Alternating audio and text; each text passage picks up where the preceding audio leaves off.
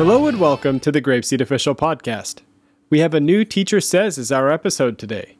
In this series, we ask many veteran GrapeSEED teachers a couple of questions about practical teaching tips or just good ideas for running a GrapeSEED program smoothly. Keep in mind that these are the opinions of the teachers themselves. They are sharing what they have learned has worked for them through years of self-reflection. Something that works for one teacher may not work for another. These tips are meant to give you ideas on what to do or to inspire your own journey of self-reflection. In this episode, you will hear from Aaron, Will, Bruno, and Matthew. Let's get started. Number 1. How do you store the GrapeSEED materials at your school? Yeah, we keep the materials in the boxes they come in. We have lots of materials and lots of boxes. So I find keeping the materials in the boxes helps preserve the materials over many years of use and storage. We have a closet that's just dedicated to storing all of our GrapeSEED materials. And inside the closet, we also have one of those big steel racks. I'll try to explain the system as best as possible. It's much easier with pictures, but I'll do my best. On this steel rack, there's dedicated spots we keep the active unit boxes. Anytime we're teaching 8 different units, so we've got 8 different spots for each of the different classes. So say for the 4-year-old classes, they start in Unit 1. We'll keep the Unit 1 boxes in this dedicated spot it's dedicated for the 4-year-old classes. And then when they move to the Unit 2, we'll now switch out the Unit 2 box to where the Unit 1 box was. And then we'll just move the Unit 1 box to a storage place somewhere else with the same closet and the steel rack. And that way, whatever current unit boxes we are using, they're always in the same place. It's always, this class is always right here. This class is always right here. So that's with storing the materials. Going a little deeper into that, we also have a system of how we store the materials inside the box. That we've got many different teachers using the same boxes and things like that. So if all of the materials are just mixed up, it can be a bit more time consuming for a teacher looking for a specific material. And having the materials stored with a system, I think it helps a teacher treat the materials with more respect and with more care.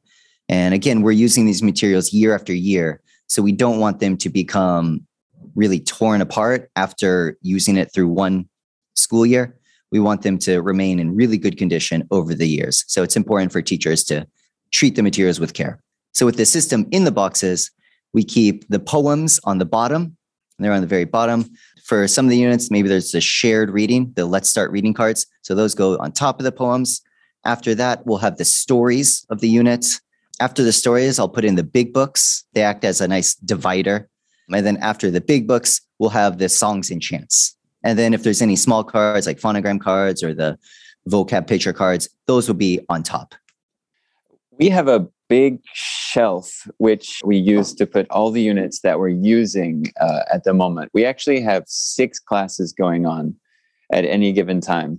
So we just put them. So on one side goes the materials, flashcards, and lesson plans. And on the other side, we put writers and readers and stuff like that. So it's really easy to take them out and put them back in at the end of the day. And then we have another shelf, a bookshelf, which we use for storing boxes with the other materials that we're not using at the time. So pretty simple. We have a master cabinet in another room where we keep all the materials because we have materials from 1 all the way through 40. We put them in their original boxes with the numbers on each one. They're stored in numerical order, so they're easy to take out. The teachers' materials, we don't just put the stories, songs, and all that. We also put the writers, the REP, the DVD, the CD, everything. It all comes in one package. Now, that's in that master cabinet, but in my classroom, I just have the units that I'm using at that particular time, and I have a few cupboards, and I store each material on a different shelf. The readers and writers I store on separate shelves that are open, and that way they are easy to access for the students because I don't get it for them. They got to do it themselves. And so Yeah, that's basically how we store our materials. Oh, CDs. I keep them near the CD player if you're using CDs these days. And the DVDs, I keep them near the DVD player. It's basically it. It writes itself. So at our school, the program has grown massively over the years. And because we're up to Unit 40 with tons of classes, we actually have 184 sets of materials. So for that purpose, we've actually created a materials library. And this includes things like a sign-out sheet, so that when teachers get the units out from the materials library, we know who has them and where they will have them. All the sets are lettered to keep track of them as best as possible. And when the teachers take them to the rooms, they'll store them in a box. But because of the amount that we have, storing them in the boxes in the materials library became impossible. All large cards are ordered by type. So we have big books, songs, stories, etc. in that order. And we have card dividers to make sure that they don't get mixed up. All the smaller flashcards, printed lesson plans, teacher writers, manuals, and so on, we store in A4 zip cases.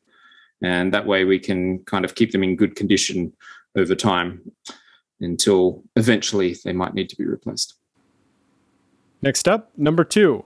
How do you encourage students to speak in full sentences?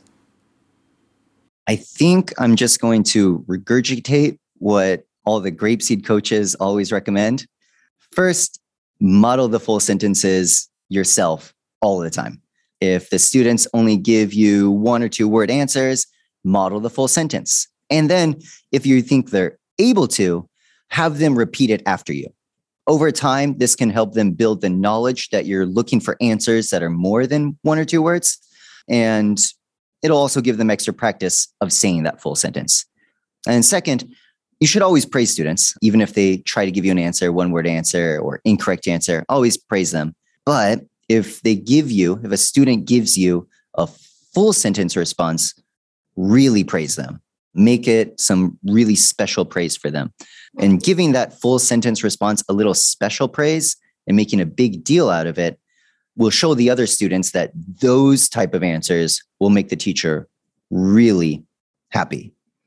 This is another kind of thought I had, maybe not so much of encouraging them to speak full sentences, but rather just building to that over time.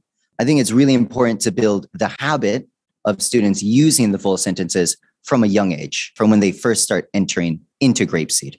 I see this in my own teaching. I was not very good at this when I first started teaching GrapeSEED, and I can see with my older classes, it's a lot harder to get them to speak in full sentences.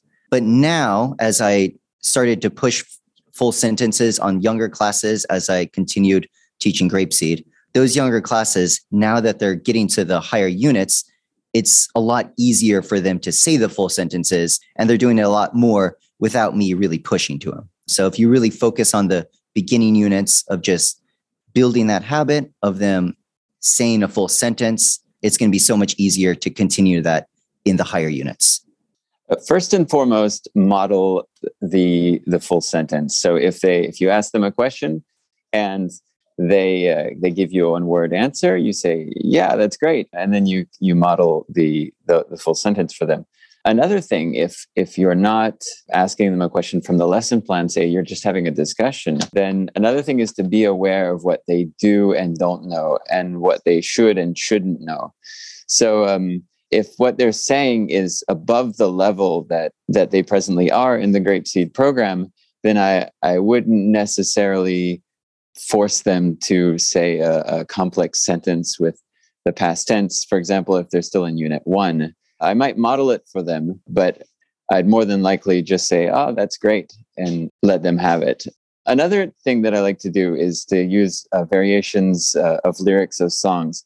For example, if a child who's already started doing the I went to see my mother and teacher series, and they say, oh, I go to Disneyland, then I can sing, oh, I went to Disneyland, like that. It's great because all the GrapeSEED songs are designed for that. So it's really easy to do most of the time. All right. This is a very good question. And it all starts when you are first starting GrapeSEED from a very young age, because when they're 4 years old, I mean, this can even start in Little Seed if you're doing Little Seed. And at that point, kids can't speak in full sentences. So they'll give you answers, they'll say stuff, and you just repeat back what they're trying to say in a full sentence. Like, so good example, Unit 4, there's the I see colors everywhere. And you say, what for the I see colors everywhere, blah, blah, blah, blah. And then you go, what color is the ball? And kids will often say pink. And then you say, oh, the ball is pink. And you repeat it back to them. And then you go through it. And eventually by the end of the unit, you just, if they say pink, you say, at this point, my students know me. I go, yeah, huh? I kind of do this like motion with my hands, like, like that, like in a circle. They kind of get, oh, the ball is pink. Sometimes we'll do it where if we do that particular activity, I have them all stand up and I say, what color is the ball? And if a kid puts their hand up, I go, yes. They go, pink. I go, a little more, please. And another kid will go, the ball is pink. I say, great, the ball is pink. And at that moment, every kid realizes, oh, a full sentence is needed. And they'll do that. And usually at the end, you have a few stragglers left. And if they're not quite ready for it, I just get them to do it together. It's not a big deal. I tell them, good job. You know, you don't want them to feel like, oh, I can't do this. Like you want them to feel success. So, you know, it's not a situation where you need them to everyone do it perfectly in a full sentence by themselves. You know, it's not a very good technique. Now, and as you go along, you just encourage the kids to speak in longer sentences, and you keep modeling longer sentences. And, you know, if they get part of a sentence right, you say, great. And then you repeat it back, you know, but as they get older and older, you know, if you're getting into grade 3, grade 4, then I will just straight up say, I need more English, please. And that's it. And they know, and they expect that. They know what I expect. And so they do that, because part of the whole system is also just like have a high expectations. Like if you constantly, and I always tell this to the other teachers here, I say, if you accept one word answers, they will always talk in one word answers. And the reality is when you speak English, oftentimes you do give one word answers. I mean, that's quite common. Oh, how you doing today? Good. You know, but we want them to speak in full sentences. So that way it becomes a habit. And once they've got that habit, then they can break the habit. But until that point, we want to encourage that full sentence use. And again, when they're younger, I don't nitpick on particulars. If they say, like, what color is the ball? And they say, the ball pink. Okay, the ball is pink. I'll repeat, the ball is pink. No problem. But as they get older, I want something a bit more correct, so I will correct them. And some teachers think that if you're constantly correcting, that it may have a detrimental effect. And maybe, but if you have a good relationship with your students, they'll know that it's fine. It's not a big deal. You correct them, they say it back again properly, it'll be fine, you know. So there's a whole bunch of different aspects at play to get to that point. But if done properly, I think you can encourage it without students feeling like they're failures or making mistakes all the time, but instead like gaining success and becoming motivated. So firstly, if you're a GrapeSEED teacher and you don't remember what the functional notional approach is, it's time to bust out the teacher's manual and the training videos, because that's really the key to all of this. So all too often I've seen new teachers, and myself included, when I started focusing so much on the notions and forgetting to help students understand and use the functions. I like to encourage the idea of sentences as an imperative expectation of students to have of their students. In saying this, though, we always need to be aware that comprehension necessarily must come first. So pay attention to the progression laid out for you in the quick checks, in the teacher's manuals, and remember that it's okay that some of the language in the materials is just peripheral exposure that will be focused on more later down the line. So I guess play the long game when you're working with the students. I believe we should treat speaking in sentences as a normal thing early on. When I enter a class at any age, either just starting out or having fallen into bad habits of short one-word answers, I'll lean more into praise. And I'd imagine praise is going to be a common theme from other teachers. But I'd also say that once I can bring the class around to speaking more in sentences, I'll transition from that praise to more thanking them for using sentences and just generally making sure that that vibe of using sentences feels normal to all the students. With students starting out, you don't have many tools available to you to encourage sentence use other than modeling and praise and input, but those are very powerful tools. So I encourage people to be conscious of how you're using the sentences with the students. When a student can't use a certain sentence function, when you're speaking with them, don't force it out of them, like part by part. I recommend instead reflecting on your input and using modeling. If you have to force a student to use a sentence, they're probably not ready to say that sentence. Make sure the sentence function you're expecting them to be able to use is one they're exposed to, and remember that not every function in a material is one that they're expected to use. One way you might reapproach it is to consider the language you're using in terms of stages of abstraction. If they can't answer about something outside of the class, make it about something inside of the class, like a prop in front of them. If they can't answer about the prop, bring it back to the exact sentence that's used in the material. And then if they can't answer still with that, then maybe you just need to go back to the input and look at the quality of what input they've been getting. Maybe that student hasn't had the pull to focus on that part of the material until now, or maybe you need to ask about the quality of their REP at home, or maybe it's just too early in the unit. Always a bunch of great answers. If you have any thoughts or even questions you would like us to address on future Teacher Says episodes, send them in to mailcarrier@grapeseed.com. As always, thank you for listening and good luck in the classroom.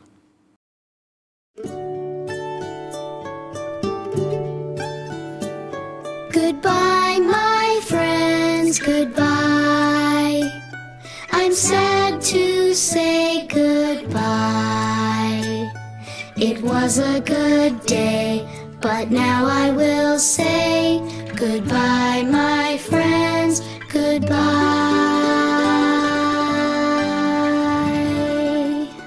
Goodbye, everyone.